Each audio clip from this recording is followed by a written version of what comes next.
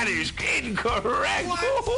Actually, Alex, the food I'm talking about are cannabis-based medicinal extracts. Cannabis-based medicinal extracts? That sounds like you're smoking drugs, Ed. No, baby.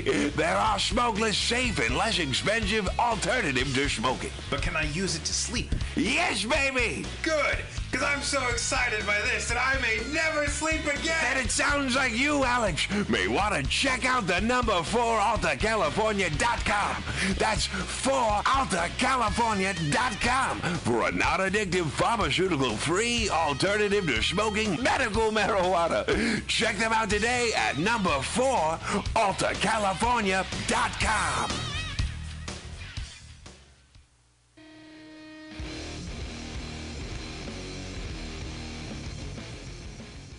Join us every Friday from 8 to 10 p.m. for Pamtastic's Comedy Clubhouse here on Mutiny Radio. I'm your host, Pam Benjamin, bringing you the best of San Francisco's underground comedy scene here every Friday from 8 to 10 p.m. It's only $2. You can bring your own beer and listen to comedy here every Friday, 8 to 10 p.m., 21st in Florida. It's MutinyRadio.fm.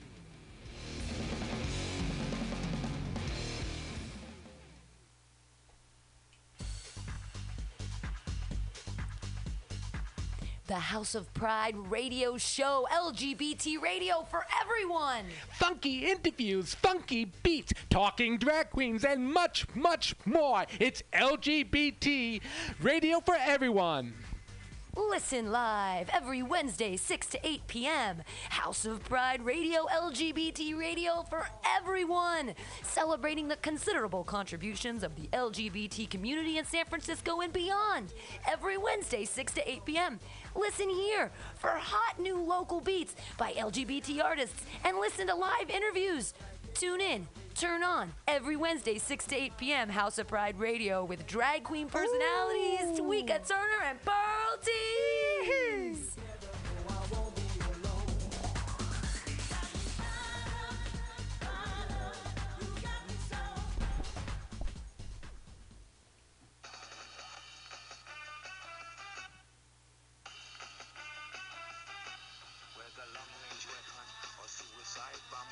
Are you sick of reading the news? Do you even bother to read the news anymore? Do you need someone to read it to you because it's just so disgusting and depressing? If so, then the Weekly Review is the show for you. Join Roman Reimer as Roman reads the news, whether it be LGBTQ issues, cannabis legalization, prison abolition, police brutality, or many other issues that sometimes the media just doesn't feel the need to cover. Listen in, Fridays at noon at Mutiny Radio. Roman's also joined by activists, community organizers, artists, and many other great folks working to make the world a better place. Have no fear. The news is here. And if you feel like yelling about it, well then Roman will be yelling with you. The Weekly Review, Fridays at noon on Mutiny Radio.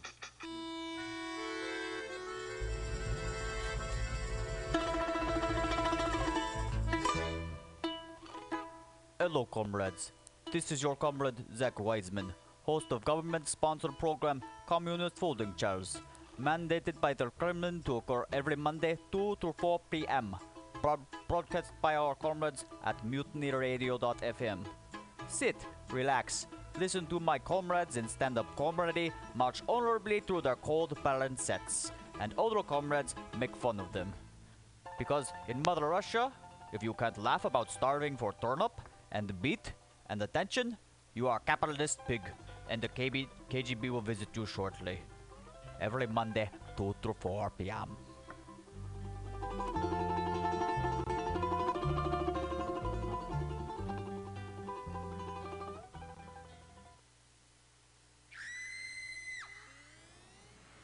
Miren, miren. ¿Es un pájaro? ¿Es un avión? No.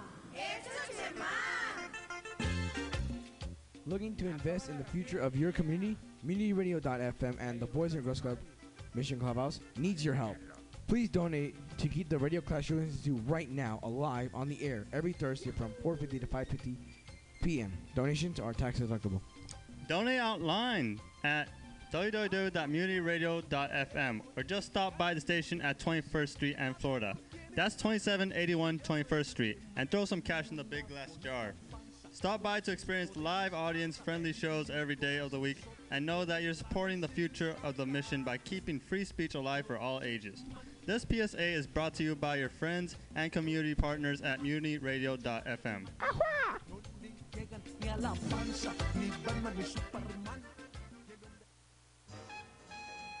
Hi, I'm Chuck Weiss. If you're an old baby boomer like me, pain is probably something you've learned to live with by now. Yes, there are drugs on the market that help, but they come with side effects and shouldn't be used for extended periods of time. But fortunately, there is an effective natural pain reliever available in this state, medical cannabis. Let me tell you about Alta California Botanicals. They're a manufacturer of fine cannabis tinctures. Now you can take your medication in liquid form, much more discreet than pulling out a pipe and lighting up. Alta California Botanicals offers 5 different formulations, each one addressing a specific medical concern. There are 2 that are designed for pain, one to be swallowed, of course, and a new one for external use only. I'm going to have to try that one myself on my arthritic fingers. There's a tincture for stress and one for anxiety. They'll certainly keep you mellow. And there's even one for people who suffer from MS. The cannabis tinctures from Alta California Botanicals come in 1/2 ounce bottles. Each batch is laboratory tested and certified free of pesticides and mold. In other words, completely natural and unadulterated. Alta California Botanicals doesn't sell directly to the public, of course, but if you visit their website at Alta, A-L-T-A, CaliforniaBotanicals.com and enter your zip code, they'll give you a list of dispensaries near you that keep their tinctures in stock. Now here's a tip for the holiday season. Keep a couple of extra bottles of the stress formula handy. It'll help maintain your cool amongst all that shopping madness. I'm Chuck Weiss for Alta, CaliforniaBotanicals.com.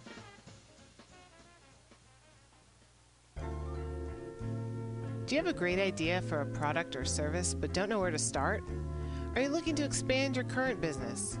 Women's Initiative of San Francisco began its business management training program for low-income, high-potential women in 1988.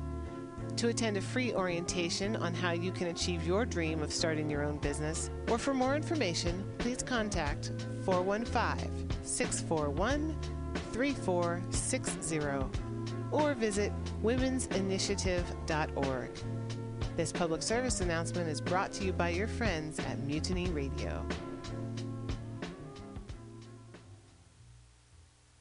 Planned Parenthood is a trusted healthcare provider, an informed educator, a passionate advocate, and a global partner helping similar organizations around the world.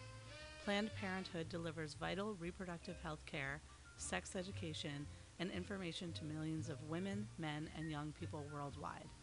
For nearly 100 years, Planned Parenthood has promoted a common-sense approach to women's health and well-being based on respect for each individual's rights to make informed, independent decisions about health, sex, and family planning. Please visit PlannedParenthood.org.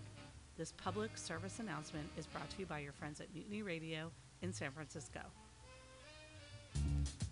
The Berkeley Free Clinic was founded in 1969 as a street medicine clinic, but quickly found a permanent home in the Berkeley community.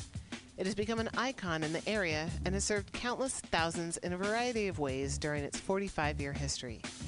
Fees have never been charged for any services, materials, medications, or supplies provided at the Berkeley Free Clinic. Income has been generated solely via individual or organizational donations and government programs.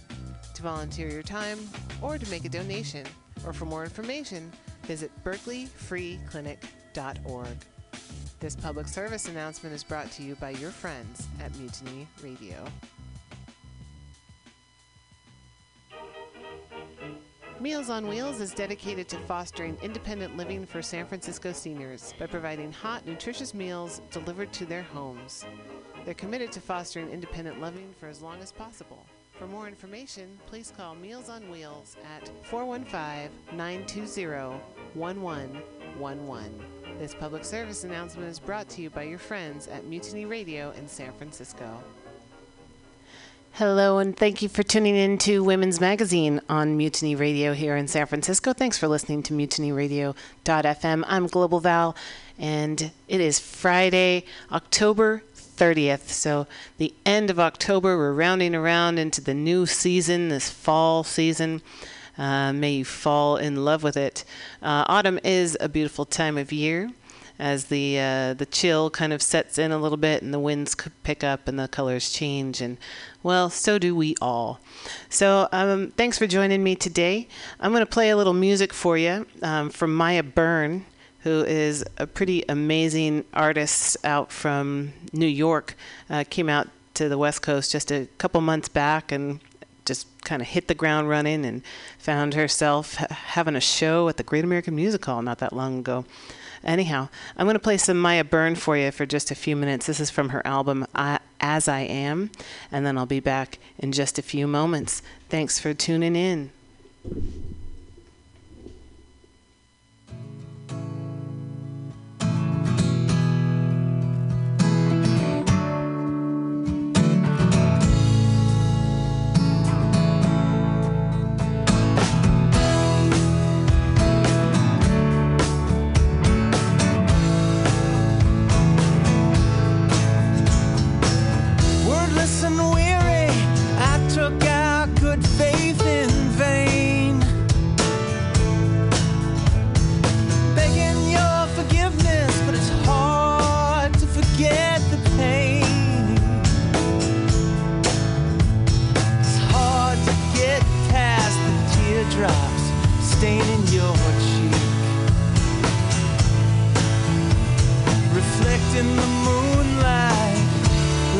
Drawn in relief. I once saw a statue sleeping under an iron truss. Tears stained his face, but his sadness was only rust. I guess if you polished him, those traces would disappear. When it comes down to me and you, I fear they'll always be there.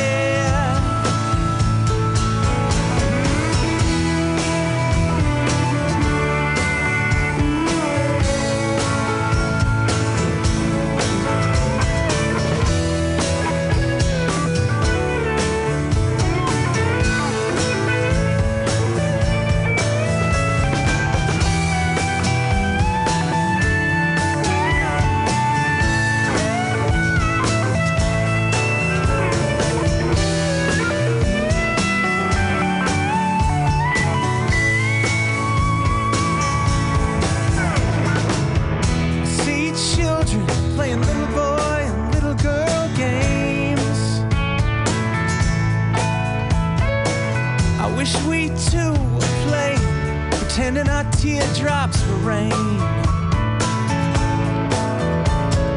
Running inside our wet hair plastered to our necks. A romance we made up and broke just to forget. And in me you see a stranger, someone you thought you knew. Ink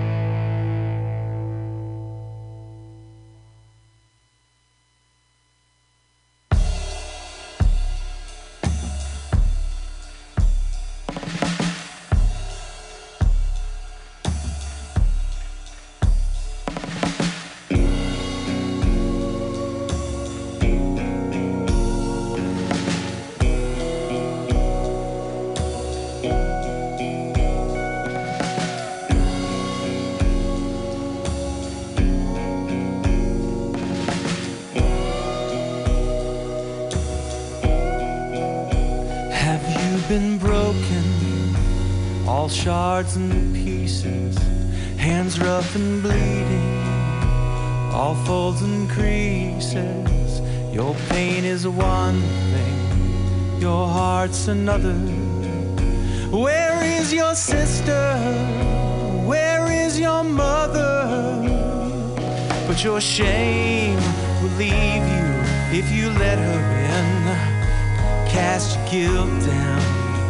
There is no sin, and you swear you've seen her face before.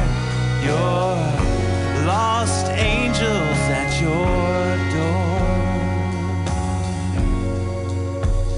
She was a child, grew up beside you, a mirror hoping that you would see through all your days running from her sweet face.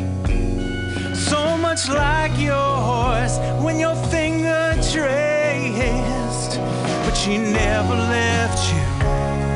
Let her in, pull off your mask, look true and listen. You swear you've heard her voice before.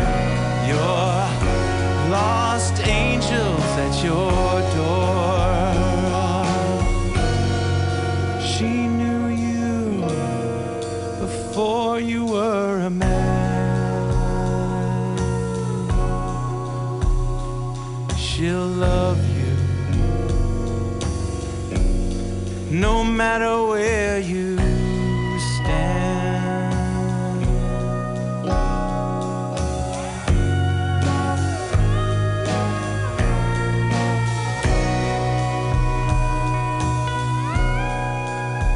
Have you heard someone in your sad mind talk like you used to, so sweet and kind? She's more than trinkets, more than gold. Let her cross the threshold, she's in your soul, and your tears will leave you. Let her in, open up with arms embracing. You swear you've heard her voice before. Your lost angels at your door. You know you've known her long before. Your lost angels at your door.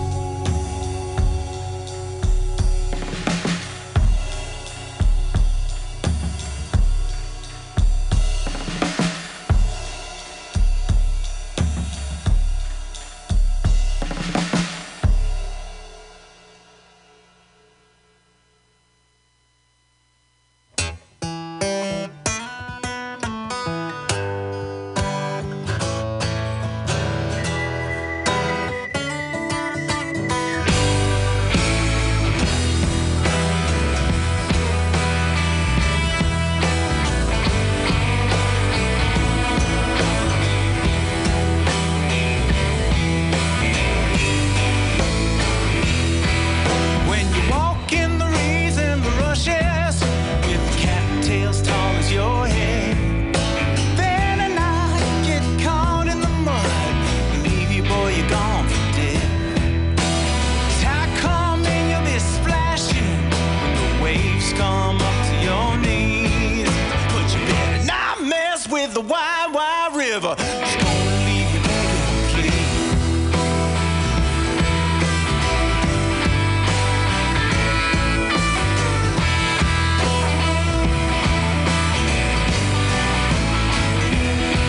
Well, it looks so safe when the water's low. The boats go buzzing up high. Round your head when you walk through the bushes. Some that's where you're gonna die. It sure looks pretty when the sun's sinking low.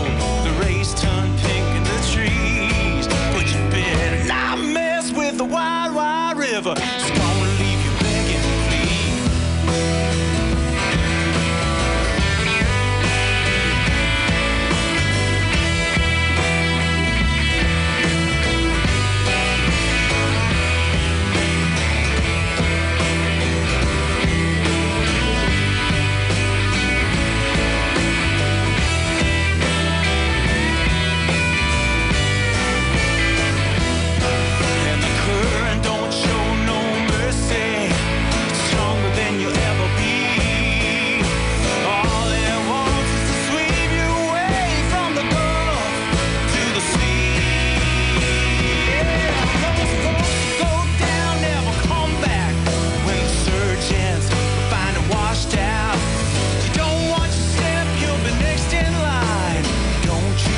been having one now.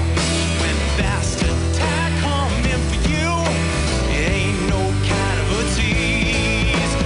And I'm best with the wide, wide river. It's gonna leave you begging, please. Sun turns pink in the street. Waves up to your knees.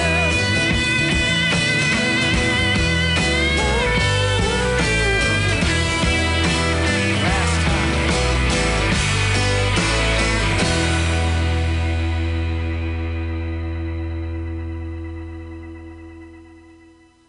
All right, that was music from Maya Byrne off of her album As I Am. Very, very cool sound. Very cool sound coming out from the East Coast. And you're listening to Women's Magazine here on MutinyRadio.fm. I'm Global Val. And there's a few things today. A couple of reminders, of course. Coming up this Tuesday here in San Francisco, and November 2nd, or sorry, I think it's November 3rd, actually. November 3rd is... And there it is. I've got my voter guide right here because the election is happening Tuesday, November 3rd here in the city and county of San Francisco, my hometown, place my family's been for 5, going on 6 generations, actually. I've got some younger generation folks, 6th generation, and we've seen a lot of changes throughout these times. San Francisco is a boom town after all, but we've seen a lot of people being negatively affected by various policies over the past, several years and, let's face it, several decades. So, if you're not sure what you're doing in terms of voting, I hope you have your voter guide, and I hope you read the fine print, and not just get into your voter guide book, but also reach out. Do some research. You have all weekend if you haven't done it already. Connect with some of the groups who put these things on the ballot, various initiatives, definitely a lot of different sides to consider. And we'll be talking more about that in just about an hour from now on the Common Thread Collective, which comes up next every Friday from 3 to 6 here on Mutiny Radio. So definitely get out and vote. We have a little malaise going on here in the United States, of course, a little ennui. Those are my French words for we're just kind of a little disillusioned, a little feeling a little bit disenfranchised, a little bored with this whole concept of that your vote can actually do anything, but it can, and not voting does more than voting. So if you don't vote, it's kind of like throwing your hands up and giving up. So at least get out there, make your voice heard. Check out the candidates who are running for mayor. 1, 2, 3 to replace Ed Lee, Amy Farrah Weiss, Francisco Herrera, and Broke-Ass Stewart Schuffman. And if you're wanting to get to know them more, and you haven't yet, and you keep hearing rumors about Amy Weiss and Francisco Herrera, you can go to my podcasts here on MutinyRadio.fm. Up at the top, we have podcasts. And just scroll down to Fridays, 2 to 3 p.m. And for Women's Magazine with Global Val on September 18th, I hosted the first 1, 2, 3 candidates forum here at Mutiny Radio. We had the public forum. There had write-in questions. And all the candidates were able to get a chance to talk about where they're coming from and why they're kind of working together, thinking, basically all of them deciding independently to run, but not symbolically getting together so that ranked choice voting can help unseat the incumbent Ed Lee, whose policies have not made a lot of people in San Francisco very happy over the past few years. Also on September 18th in the archives on Mutiny Radio, if you listen to the weekly review with Roman and Molly, that's the show that happens right before mine here at Mutiny Radio from 12 to 2. And Roman hosted the 3 candidates in conversation that day as well. So it's a 2-hour show. He had them in here for the last hour of his show. So hopefully you get a chance to give a listen and get to know some of these candidates and where they're coming from. It's a very interesting time in San Francisco, but I guess isn't it always an interesting time in San Francisco? So today, I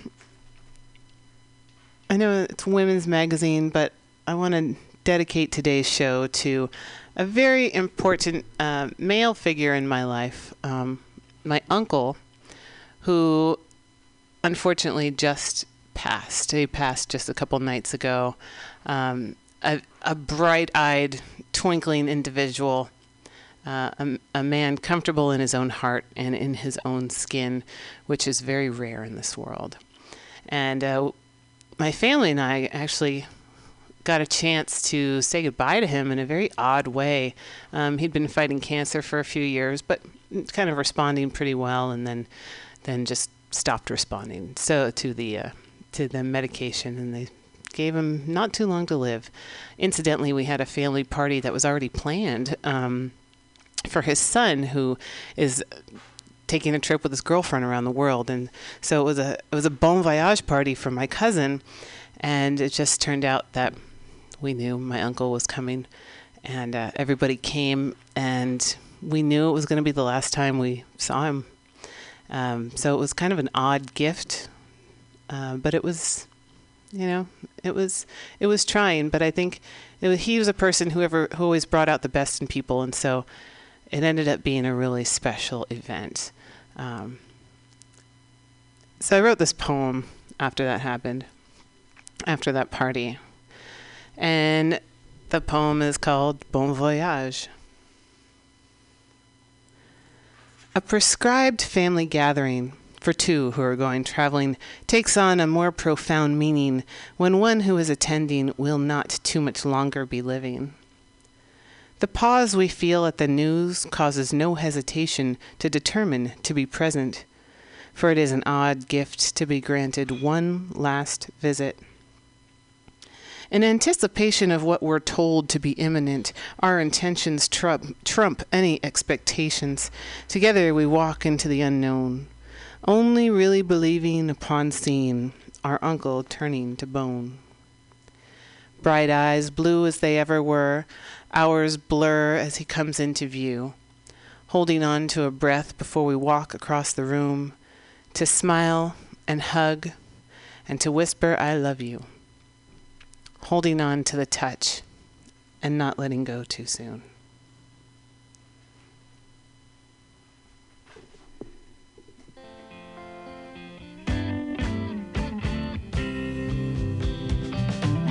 There was a moment, a sweet, sweet moment when you gave to me all the emotion, every bit of love could wrangle free. Forever wasn't real.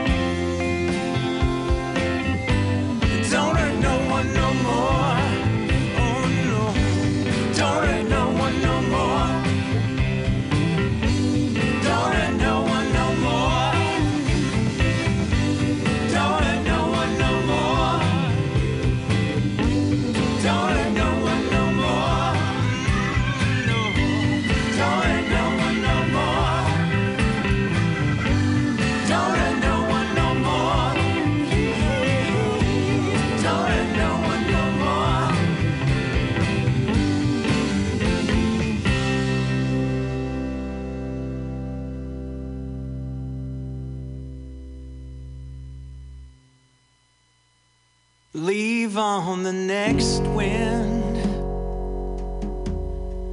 Warm current rising where the Southland begins. Leave on the next wind. Leave on the next wind. With the red-tailed hawk circling when the tree branches thin. Leave on the next wind.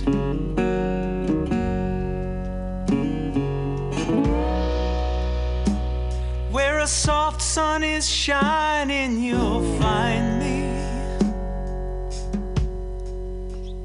on the drifts of the quietest waves.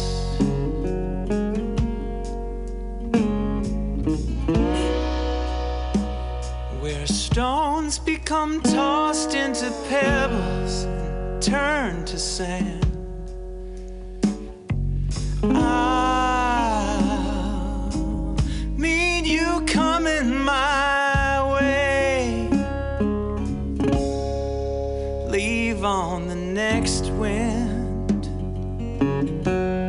with the wild crane's formation where that arrow is pinned. Leave on the next wind.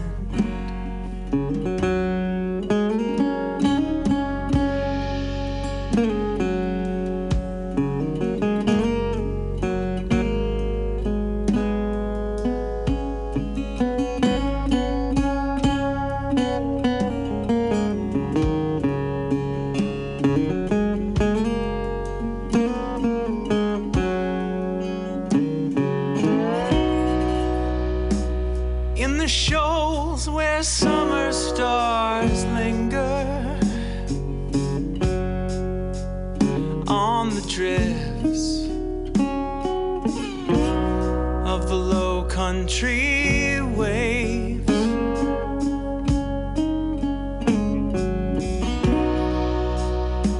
where shore becomes rippled by breakers, where weary birds land. I'll meet you coming my way. Leave on the next wind. A warm current rising where the Southland begins. Leave on the next wind. Autumn comes in. Leave on the next wind.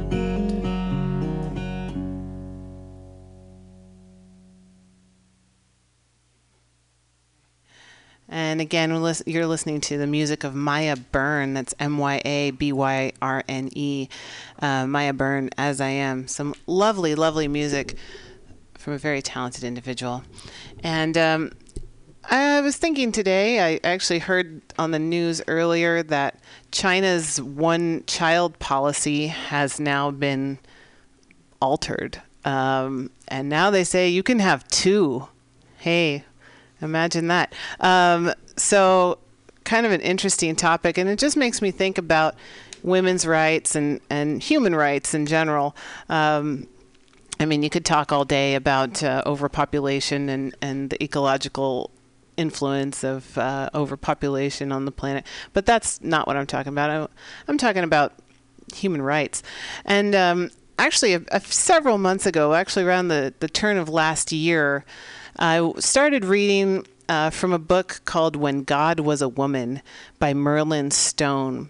The story of the most ancient of religions, the religion of the goddess, and the role this ancient worship played in Judeo-Christian attitudes towards women.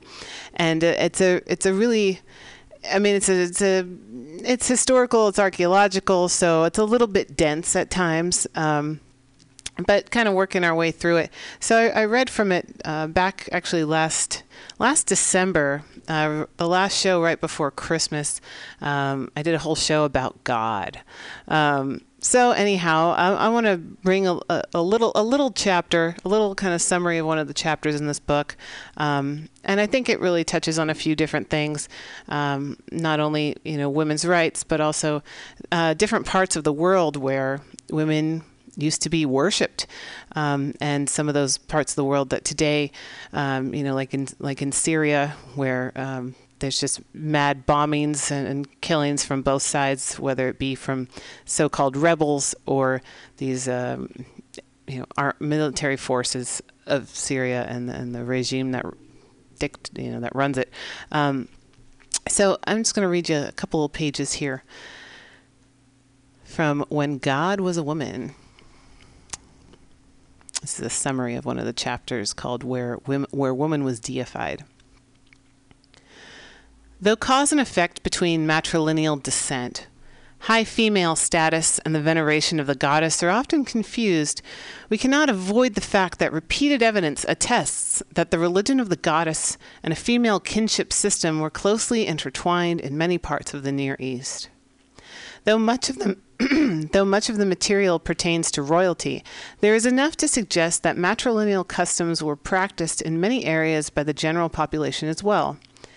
In examining the transition from the goddess religion to the worship of the male deity as supreme and the subsequent effects upon the status of women, we find certain patterns emerging. From the beginning of the second millennium, the Assyrians were in close political and commercial contact with the Indo-European Hittites. Indo-European Hurrian princes appeared in various cities of northern Syria from that same time on. By 1600 BC, Babylon was controlled by the Indo-European-led Kassites. By 1500 BC, Assyria was completely under the control of the Hurrians, who had formed the kingdom of Mitanni. Accompanying these conquests was the introduction of the myth of Marduk, who, we are told, murdered the goddess to gain his supreme position in Babylon. In Assyria, the same myth was told, the name of Ashur simply substituted for the name Marduk. Throughout the second millennium, the Indo-Europeans made further inroads into the lands of Canaan and Mesopotamia, and, as Merlin Stone here will explain in the next two chapters, may have played an important role in the formation of the Hebrew religion and laws. It may be helpful at this point to summarize the changes in the laws as they affected various aspects of the lives of women. In Ashnuna, in Sumer, about 2000 BC, if a man raped a woman, he was put to death. In the old Babylonian period of Hammurabi, before the major incursions of the Indo-Europeans, though many of the northerners were Babylonian even at the time, the same punishment was given. In the laws of Assyria, which are dated between 1450 and 1250 BC, when Assyria was under Indo-European control, we read that if a man rapes a woman, the husband or father of that woman should then rape the rapist's wife or daughter and or marry his own daughter to the rapist. The last part of the law was also the law of the Hebrews, who added that a raped woman must be put to death if she was already married or betrothed. Assyrian laws appear to be the first to mention abortion, assigning the penalty as death. The reforms of Urukagina, about 2300 BC, refer to the fact that women used to take two husbands, though at the time of his reign this was no longer allowed. In the laws of Ashnuna, a man who took a second wife after his first had given birth to a child was to be expelled from the house without any possessions. In Ashnuna, if a woman had a child by another man while her husband was away at war, her husband was expected to take her back as his wife. No punishment for adultery was mentioned. In Hammurabi's laws, if a woman related to another man sexually, she was expected to take an oath at the temple and return home to her husband. The Assyrian and Hebrew laws give the husband the right to murder both the wife and the lover. It is somewhat difficult to make comparisons between the various places and periods, since the laws seem to have been included to codify very specific incidents and refer to varying situations. The major changes in the laws concerning women affected their right to engage in economic activities, what they might or might not inherit, what they in turn were allowed to pass on to their children. You can have two in China now. The attitude toward rape, abortion, infidelity on the part of the husband or wife, and among the Hebrews only, the penalty of death for women for the loss of virginity before marriage. These laws, since they primarily affected the economic and sexual activities of women, pointed to the likelihood that they were aimed at the matrilineal descent customs. That's like keeping your name when you get married and passing on to your children, matrilineal. The very fact that so many of the laws concerned women suggests that both the economic and sexual position of women was continually changing from the time of the first attested northern invasions about 2300 BC until the laws of the Hebrews, probably written down between 1250 and 1000 BC, though, as mentioned, none of the original Hebrew texts have yet been discovered. In questioning to what extent the female kinship customs and the reverence of the female deity affected the status of women, we may perhaps best judge by our observations of the women of the Hebrew tribes who had accepted the worship of the new male deity alone, and the subsequent laws controlling their position and rights in the society in which they lived. We might also want to consider the possibility that, in an even more personal way, just as the Hebrews prayed for sons and rejoiced when male heirs were born to carry on the family line, not so far removed from the attitudes of many families even today, in matrilineal societies, the birth of daughters was likely to have been considered a special blessing. Female children may have been especially cherished for the same reasons. According to the curators of the Archaeological Museum of the University of Cambridge in England, even today, quote, among the matrilineal Asante in Africa, female children are especially valued because of their power to transmit blood, to continue the matriline. In ancient times, the sun goddess of Irina in Anatolia was worshipped along with her two daughters and a granddaughter. The Cassis of Assam worshipped their goddess along with her 3 daughters and a wayward son. What emotional effects this may have had upon the self-esteem and development of a young girl at that time, we can only guess. A consciousness of the relationship of the veneration of the goddess to the matrilineal descent of name, property, and the rights to the throne is vital in understanding the suppression of the goddess religion. As I shall explain, it was probably the underlying reason for the resentment of the worship of the goddess and all that it represented by the patriarchal invaders who arrived from the north. Judging by the continued presence of the goddess as supreme deity in the Neolithic and Chalcolithic societies of the Near and Middle East, goddess worship, probably accompanied by the matrilineal customs, appears to have existed without challenge for thousands of years. It is upon the appearance of the invading northerners, who from all accounts had established patrilineal, patriarchal customs in the worship of a supreme male deity sometime before their arrival in the goddess-worshipping areas, that the greatest changes in religious beliefs and social customs appear to have taken place. Who were these northern people, and how were they able to gradually suppress and eventually destroy the ancient goddess religion that had existed for so many thousands of years? And that was from the book When God Was a Woman by Merlin Stone. A very interesting read and shedding light on some of our history, and our history being our human history and what we know of it. So again, you are listening to Women's Magazine here on MutinyRadio.fm. It is Friday, October 30th. And coming up next, we're going to be talking about the upcoming election here in San Francisco, which is going to be on Tuesday, November 3rd. The first Tuesday in November, of course, is Election Day. So if you're if you're considering what to do, if you're feeling a little bit of malaise about the democratic process, all I have to say is not voting does more than you think.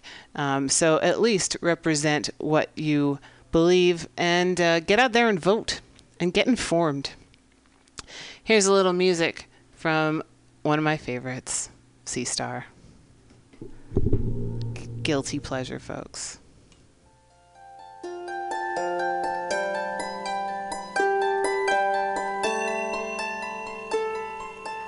Erasing history, the mystery is reawoken.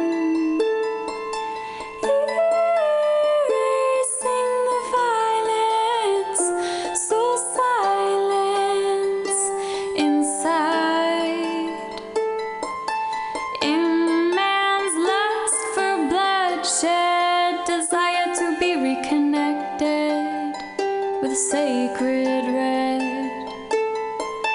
Bring us back to center, rediscover the real.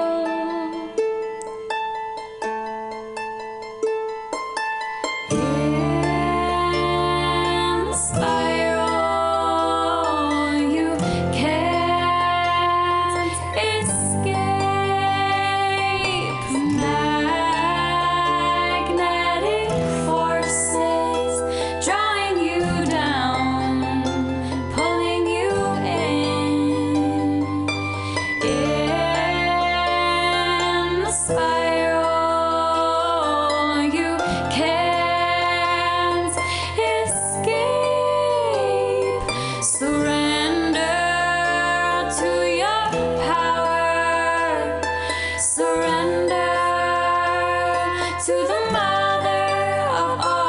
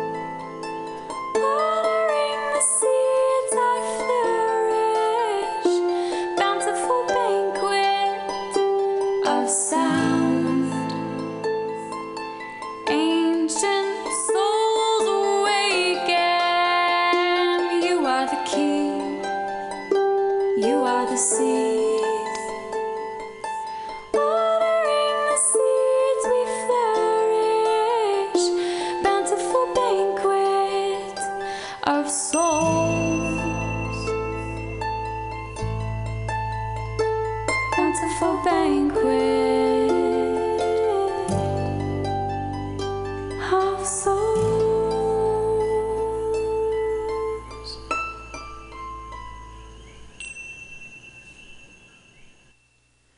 That was music from Sea Star from the big island of Hawaii. You're listening to Women's Magazine. I'm Global Val here at MutinyRadio.fm every Friday from 2 to 3 p.m.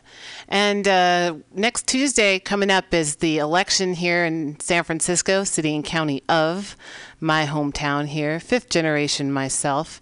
And of course, we're very concerned about we're in the midst of a housing crisis. And it's not just that we don't have enough housing for people, it's that people are getting displaced, not only by landlords who have decided to evict tenants for a variety of reasons, but also because we have so much housing already in San Francisco that's not being used equitably. And one of the things that is on the ballot this coming Tuesday, November 3rd, is Proposition F, which is a proposition that kind of came up from the neighborhoods of San Francisco to try to regulate short-term rentals of private housing. Things like Airbnb and VRBO are a couple of examples of companies who are a marketplace for renting out a spare room to visitors and kind of creating it kind of grew out of a previous notion of couch surfing, right? You want to go to a new city, you can find somebody who will let you sleep on their couch, and hey, that's pretty cool because it's a cheap way to do it. But it's really turned into a multi-million-dollar business in San Francisco, whereby the people who are hosting these guests are paying a 14% hotel tax to the city and county of San Francisco. That's amounted to several $1 million every year in revenue for the city. So of course we have a lot of people who are, downtown at City Hall who are against Prop F because it would be regulating the short-term rentals of private residences, and it would be limiting it to 75 days a year. But not only that, would also be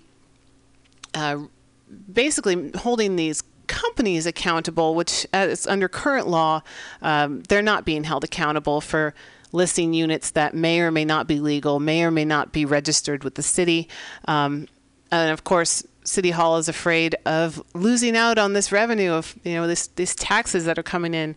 But the point is that so many people are in need of housing right now, in need of affordable housing, and we just know that there are only about 600 registered units, people who have registered with the city under the current law, but there are about 10,000 units that are being rented out and hosted with services like Airbnb.